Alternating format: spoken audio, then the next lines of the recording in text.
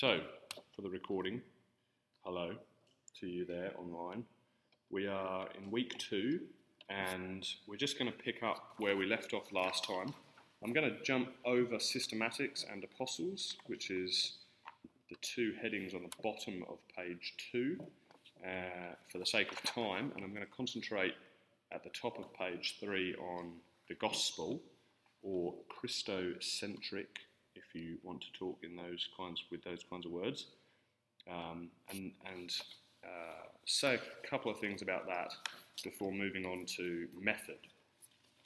And the point here, what we're doing at the moment, is we are thinking about a range of factors that shape our reading generally of Scripture. So we're not concentrating too much on, I guess, you could argue that it's part of method, but I'm separating these things out for the purpose of these discussions. Now, here what we want to do is think about how the way that we read the Bible needs to be shaped by the gospel. It needs to be shaped, and what that means is that it needs to be shaped by the incarnation, the life, the teaching, the miracles, death, resurrection, ascension and return of Jesus, all of his work on the cross. We want it to focus on the forgiveness of sins. We want it to focus on the kingdom of God. We want it to focus on the glory of God. And we want it to focus on repentance, faith and obedience. And the reason I've put these things here is because they are central to the Christian message. And so this is a question of accuracy and proportionality. As an example of this, we could reference Luke 24. So if you want to look up that, you can look at Luke 24 and see the way that Jesus speaks of the Old Testament scriptures as referring to himself. But I'm going to read John chapter 5, where Jesus is speaking to, I believe it's some of the Jews who were seeking to kill him because he was breaking the Sabbath. And he says to them, "You search the scriptures," this is in chapter 5 of John, verse 39, "You search the scriptures because you think that in them you have eternal life, and it is they that bear witness about me." The point being here that the scriptures, the Old Testament scriptures, they look forward to the coming of Jesus, and they set up his life, and then the life, the incarnation life, etc., death, resurrection, is the central focus of the history of God's salvation, and then the overflow of that is these other things that I've mentioned, forgiveness of sins, etc. And so they need to be central and shape our reading. We need to keep those in view and use that as an interpretive lens to help us understand any given passage properly. Okay, we can kind of move to another, the next phase of how to read the Bible well now. That heading that we just looked at for the last 5 minutes was the last of the preliminary elements that needed to be discussed before now looking at a method. So how do we go about reading a book or reading a portion of the Bible well, starting from scratch? So here we are on page 3 under method. Now, first thing to say here is simply that anything is better than nothing. As was mentioned last week, if we're not reading our Bibles, then this is going to be of no relevance. But if we are, then that's going to be a much better thing than not reading them. So we need to read our Bibles. There's just no getting away from that. And so I just want to draw your attention over to a couple of points under general factors, which is on page 4, which are related to this. We need to acknowledge that studying the Bible takes time. As we mentioned last week about the fact that we're finite, we cannot just download all of this information into us. It takes time to read, it takes time to think, so we have to carve that time out. There's no getting around. If we're to be good readers of the Bible and good listeners to God, we have to take time. Also just point out here that we're not always successful, as it were, but it's always useful. And what I mean by successful at that point is it may not always feel as though there was something necessarily specific for us in our reading. We might read and think, well, that doesn't quite feel like what I wanted to hear or felt like I needed to hear right now. But it will always be useful. All knowledge of Scripture that we have will come back around and help us in interpreting other parts of Scripture. Scripture interprets Scripture, and as we get a better grasp of the whole, we can begin to understand the parts. And so any reading contributes to that. And then I just want to bring up the next one more point under those general factors, and that is the note there about getting stuck and moving on. The reason I've put that down there is because sometimes we are better off just, if you might be reading through a part of the Scripture and you get stuck on something and you think, hold on, what is this about? And you kind of drill down and you start to take quite a considerable amount of time over it. I think that there's obviously value in trying to understand every part of Scripture, but at the same time there's another principle I think at play, which is at some point we kind of just have to put it down for the minute and move on, and perhaps we'll benefit if we just keep on reading through. So, for example, rather than getting bogged down on who the man of lawlessness might be in our morning reading, it might be, that's a good thing to think about, and we should think about that. It's part of Scripture. But it might be the case, actually, it's really good for us just to read, just to press on, press pause there, read on, read the whole book, and then come back to it. There'll be times to really dig into those difficult parts of Scripture. That's just a few things to say on anything is better than nothing. Let's read our Bibles. Now, the next point I have there is what is called the WSM method, and I'm stealing the idea from Jonathan Pennington in his book Reading the Gospels Wisely, and that stands for What Strikes Me. So this is the What Strikes Me method, and we mentioned this a little bit last week. James mentioned the Lectio Divina, however you pronounce that. I believe it's a Latin term, the divine reading. I don't know precisely what that is, but what it sounded like was something similar to the What Strikes Me method. And the idea with the What Strikes Me method is you read a portion of Scripture, you kind of contemplate, or you think, what jumped out at me, what struck me about this, and is God speaking to me personally through something that has been said here? And the point there being, it might not necessarily be the main point that the author of Scripture was trying to make, but it's stuck out to you, and therefore is God speaking to me through that? That is what the What Strikes Me method is. I've got it here because I think that there's value in it, but I want to just put a couple of qualifications next to it. And so the first thing here is I just wanted to say I just want to acknowledge the reality of its existence. Experientially, that's happened for me, and I think a number of other people that I've spoken to, that's been the case. Things have just kind of jumped out the page and struck them as they're reading the Bible. But I want to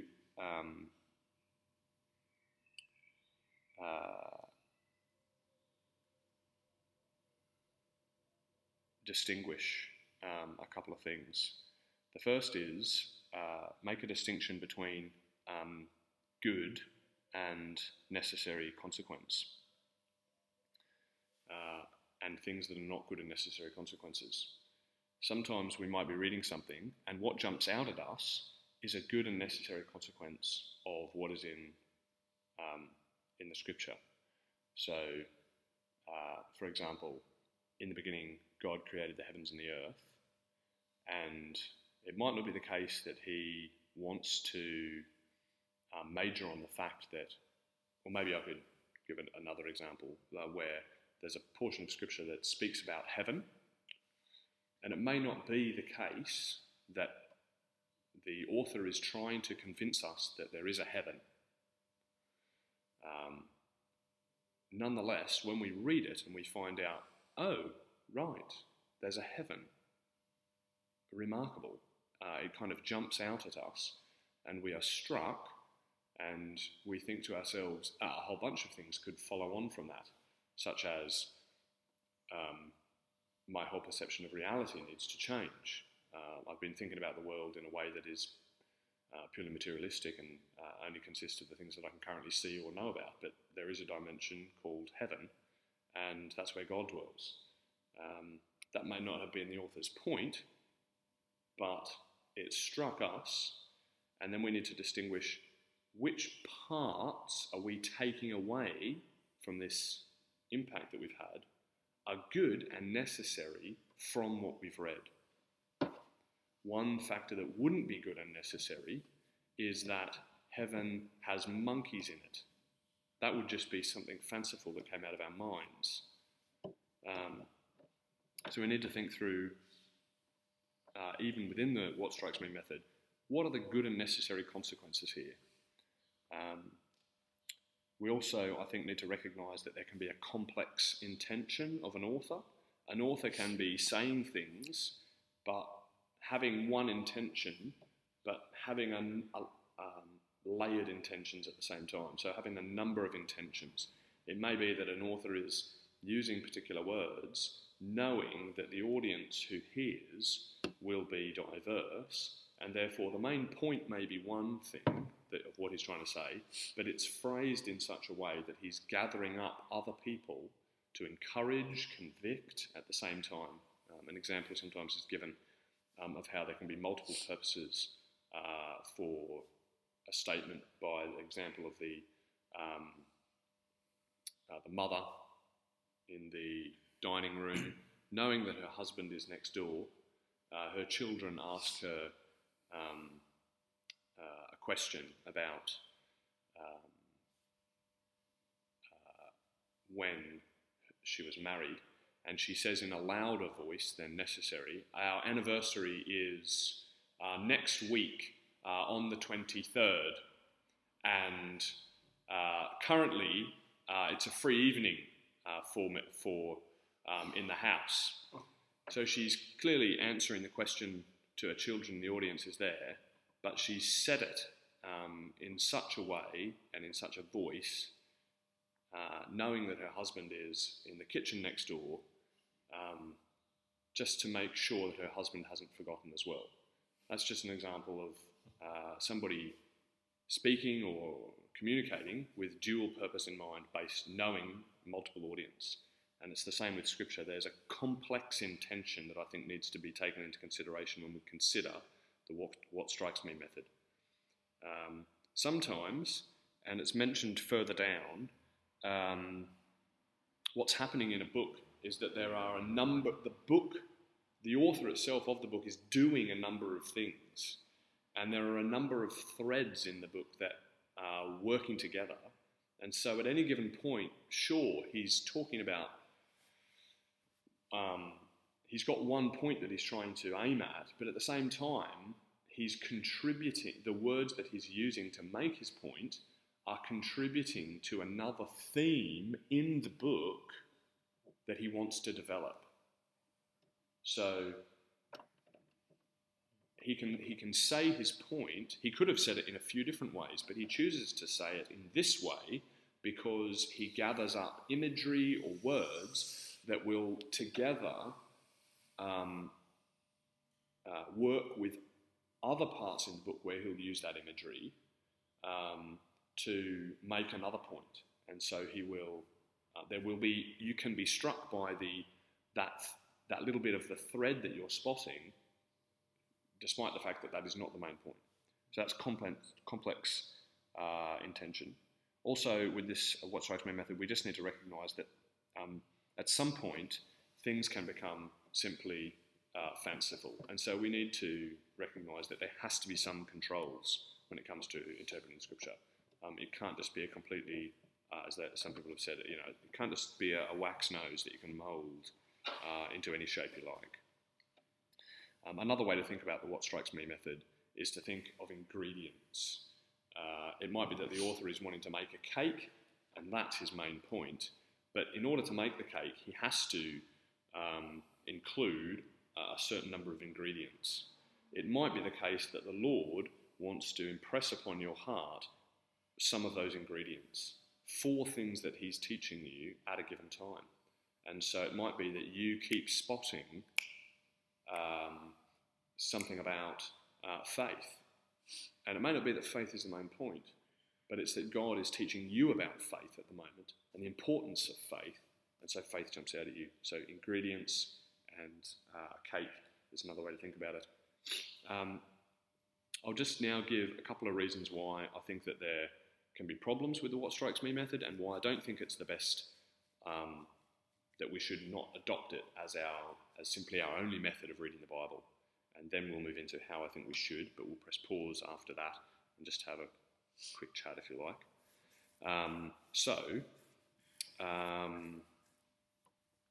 I have spoken to people before whose method of reading the Bible is you just open up the Bible and you read it, and if nothing strikes you, you can just put it down, close the book. Don't worry about it. The Holy Spirit is not speaking to you. Or it might be that if you open up the book and you read it, and if something jumps out at you, that's it. You just focus on that bit, and the rest didn't really seem clear, so you kind of leave it. I think the risk of this is that there is a danger that it seems to me that puts an awful lot of reliance that your unctions or your feelings prompted, that you consider to be promptings by the Holy Spirit, are consistently accurate. And the risk is that large portions of Scripture will be left out because they will just not strike you, and you'll wonder why. Not only so, but oftentimes what Scripture wants us to do is it's trying to make us move. And so the danger of always doing the what strikes me method is that Scripture starts to move to, it moves, but to fit you. You don't move to fit it. So you might be reading a psalm, for example, and you think to yourself, I really wanted something to kind of encourage me and say, God is your refuge and trust in him. But it turned out that it was about something completely different, which I was not interested in at the moment. In fact, it was just all about a king, and that doesn't really feel immediately relevant to me. And so what ends up happening is Scripture then can appear dry to you. But what's happened, I think, at that point is we are the ones who are supposed to move to Scripture. Scripture is saying to us in those moments, come up. It's calling us up higher, out further, in deeper. You need to move around and see why, God says, I'm focusing on this portion of Scripture. Why have I got so much in my Psalms about the King? Why do I have so much about these themes? They may not be of interest to you. That's because you need to change, not my Scripture. You need to change so that your concerns line up with my concerns, so that every time you read the Scripture, ultimately you would go, yes, wow, because you've actually moved around to the place where you're viewing things from God's perspective. You start to see, the King is really important. So, for example, with the Psalm of it, focusing on the King, the point here is actually, perhaps the point there is to move you around to go, actually, it's not about me mainly here. I'm following in line after this King. There's things here to be said about the King. This is moving towards King Jesus. So, Scripture can appear dry. Portions can be left out. Which ends up distorting our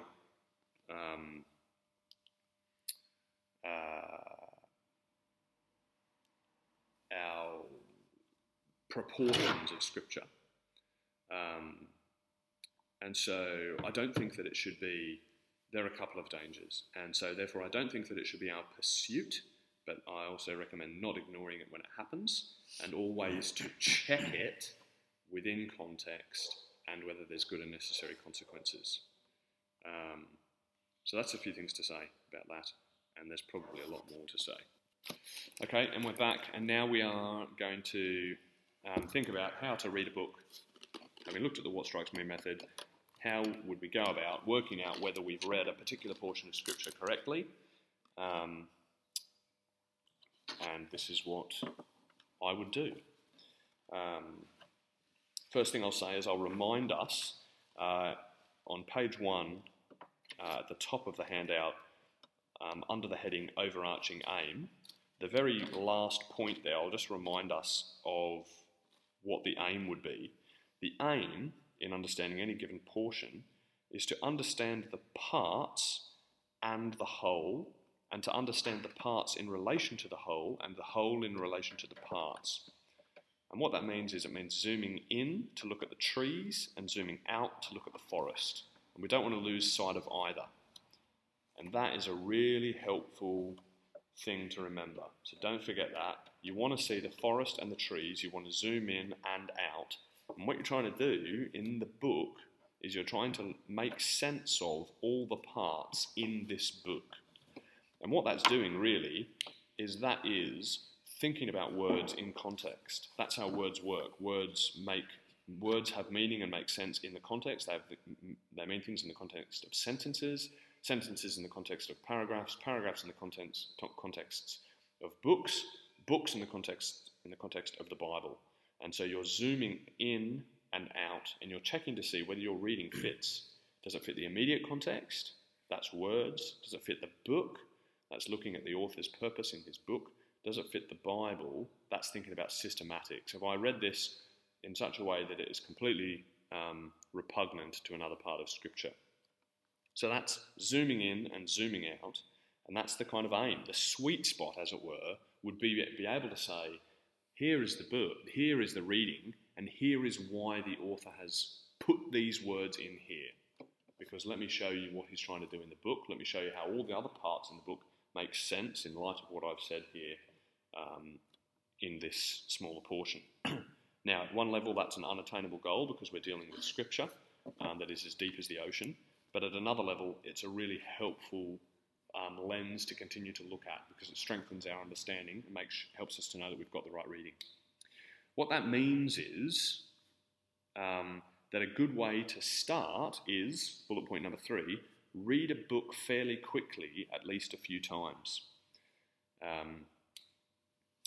Now, I'll just mention again, before you read it, and given that we kind of feels like we're starting the section now, we must remember that we must pray. We spent time last week talking about the need for prayer and the spiritual exercise that reading the Bible is, so I'm not going to belabor that point, but I'll just raise it again because it is worth repeating all the time. We must pray. It's a spiritual exercise, and the Holy Spirit is the one teaching us. And I've got there 3 types of reading. What I mean by that, lounge reading, study reading, and sync reading. I got it from a friend at Oak Hill. He mentioned it. Roger Day was his name, just in conversation. And what that means is 3 types of reading. And the point here is there's lounge reading, which is a pick up the book, read the whole thing, read it fairly fast. And the idea there is you want to get the book in your system. You want to kind of have a grasp on the book as a whole. Letters were meant to be read as letters. The Gospels were probably meant to be read or heard in one sitting, the whole thing. And that helps you understand the whole. And if you don't read it and have it kind of in your head, you're not going to spot the themes that are running through the letter. And reading it a few times fairly quickly and getting a handle on the whole will help you as you zoom into the parts. That's lounge reading. Study reading is focusing on the parts. So drilling in, looking really closely at the grammar and the vocabulary of the smaller units. And sync is just a case of you're at the washing the dishes and meditating on the scripture. That's a kind of ruminating on the book as you go about daily life. There are kind of three ways to think about if you wanted to understand a passage or get a better handle on a book. That's three ways to do it. Right. Okay, bullet point number 4 now. Then I think there's a time factor. I've already mentioned that studying the Bible takes time, but here I've got observation. And what I would do then is I would, after reading the Bible quickly a few times, I would start with my portion. I would probably break it up and look for some structure. So I'd be looking for units of thought. Where does a unit of thought end? Where can I kind of say, there seems to be a shift here in what the author's talking about, whether this particular narrative, if you're reading a part of the Old Testament, this story seems to end here, so I can kind of read that as a unit.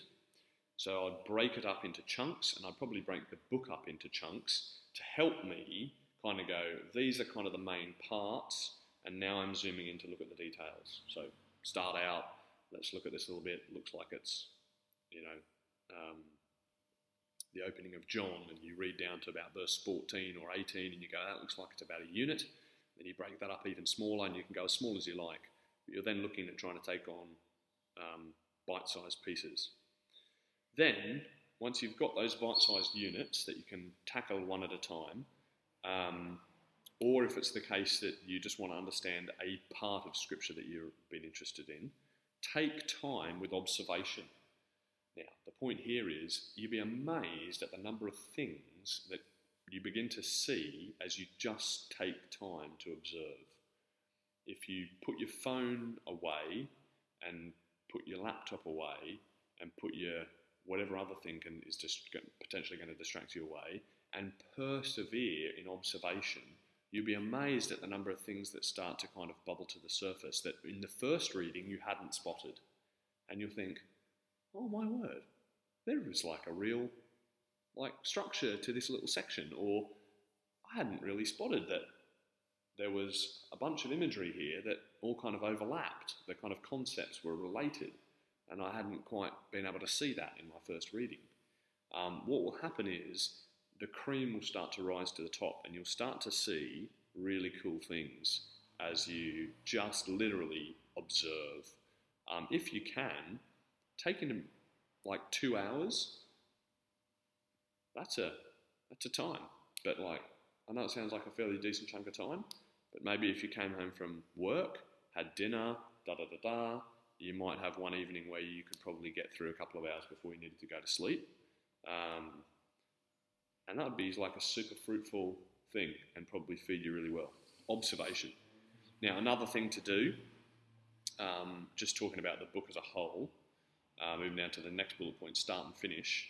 My bullet points here need to be shifted around a little bit in order to make a bit more sense, kind of as a progressive way to study the Bible. The start and the finish. So this is just a way to kind of get a handle on the book as a whole. What's this book trying to teach? What's it doing? Look at the start of the book, look at the finish of the book. Is there any kind of theme that unites them? Is there something stated at both ends that's the same? That might help you to understand what is in the middle. That might be, for example, in the book of Romans, where the book opens and ends with this phrase, to bring about the obedience of faith. It's just interesting that he's got that phrase at both ends of the book, and then trying to think through, okay, why did he feel the need to come back to that phrase, obedience of faith, at the end of the book again? That's the kind of looking at the start and the finish. It also can be the case that with letters that you can read, look at the prayers. The prayers will often be a clue, or the opening statements that the author makes as a clue to what the letter's about.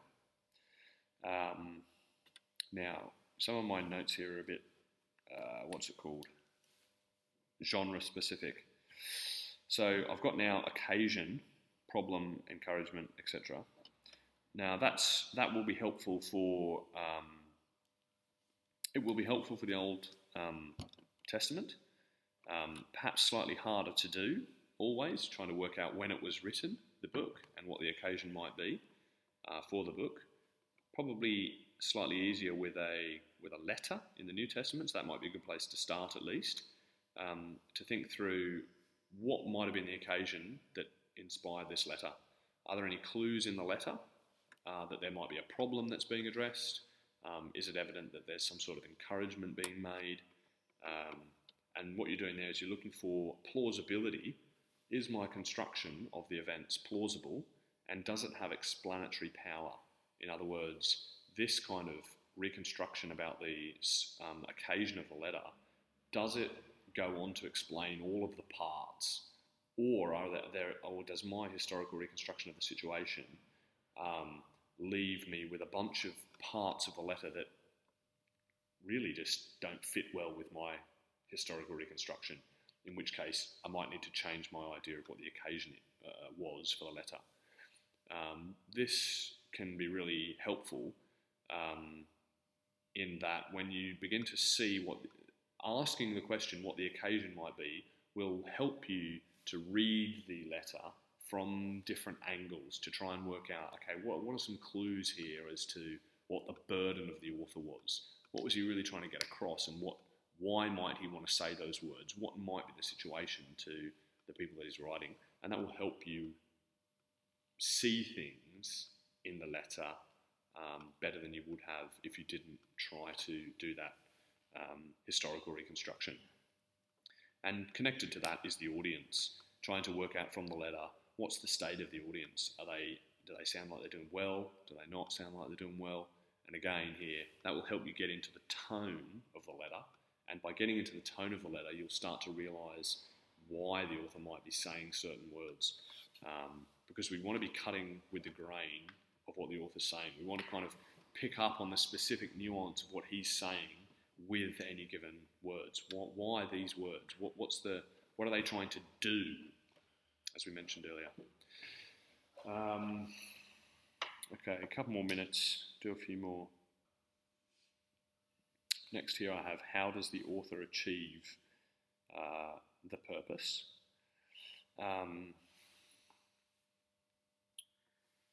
That is simply to say that sometimes an author achieves their purpose in different ways, and that's got to do with the type of genre that the author is using. So, in a psalm, for example, is the author trying to draw you in to his song?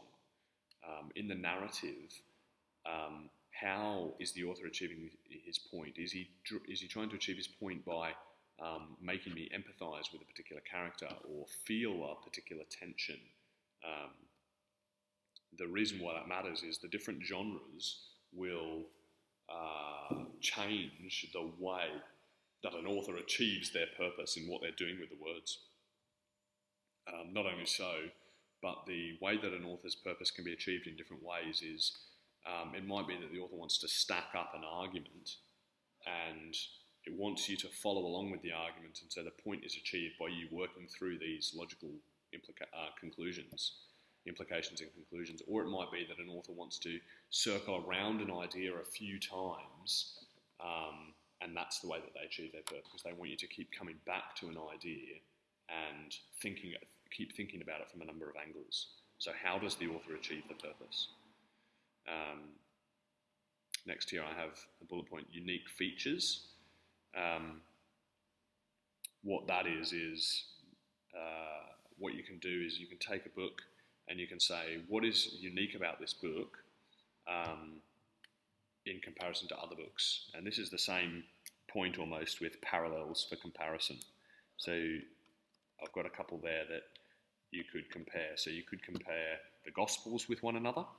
You might read a portion from Luke and find that Mark has also recorded the same story, and then find, Luke's included a couple of words here, or a couple of sentences. Why has he done that?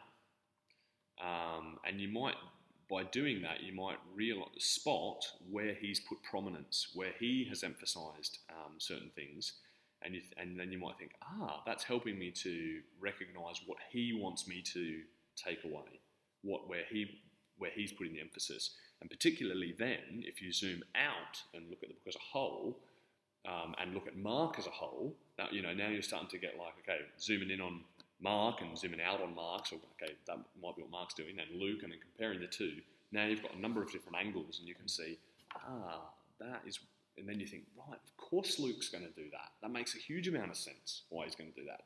I suspect, and this is just an example from recent, I'm reading Luke at the moment, and we're going to look at some parables of Luke coming up here. And Luke seems to have quite a lot to say about money and the poor. I thought that's interesting, because when I got to the so-called Sermon on the Mount, which for Luke is the Sermon on the Plain, but it could be a plain on a mount,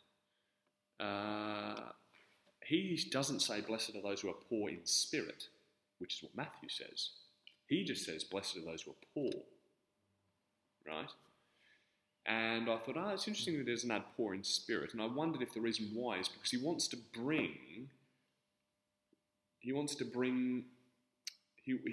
brings money and pride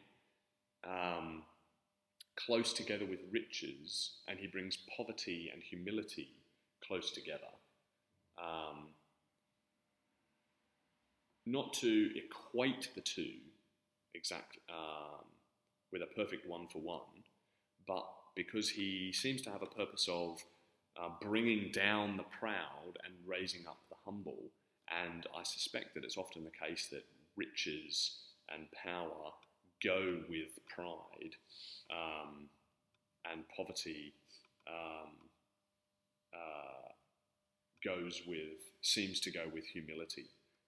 This kind of Mary's and statement at the beginning: you have brought down the proud and you have lifted up the humble. You've brought down the mighty from their thrones. It seems to be a kind of polemic that Luke has and fits his purpose. Anyway, that's an example of how comparing the two might work. Likewise, you've got Samuel, the books of Samuel and Chronicles, which obviously record large amounts of the same period of history, but will differ fairly starkly in what they include in their accounts of the history. It's not that either of them are giving incorrect histories, it's that all history writing is selective, and so each of them has selected the bits that they think are the important bits in order to communicate the points that they think are important for their audience to know about. And so comparing the Samuels to Chronicles is a way of helping us to see which bits are standing out, and therefore what the great aim of Chronicles or Samuel might be. What's the time? I'm going to do just a couple more minutes.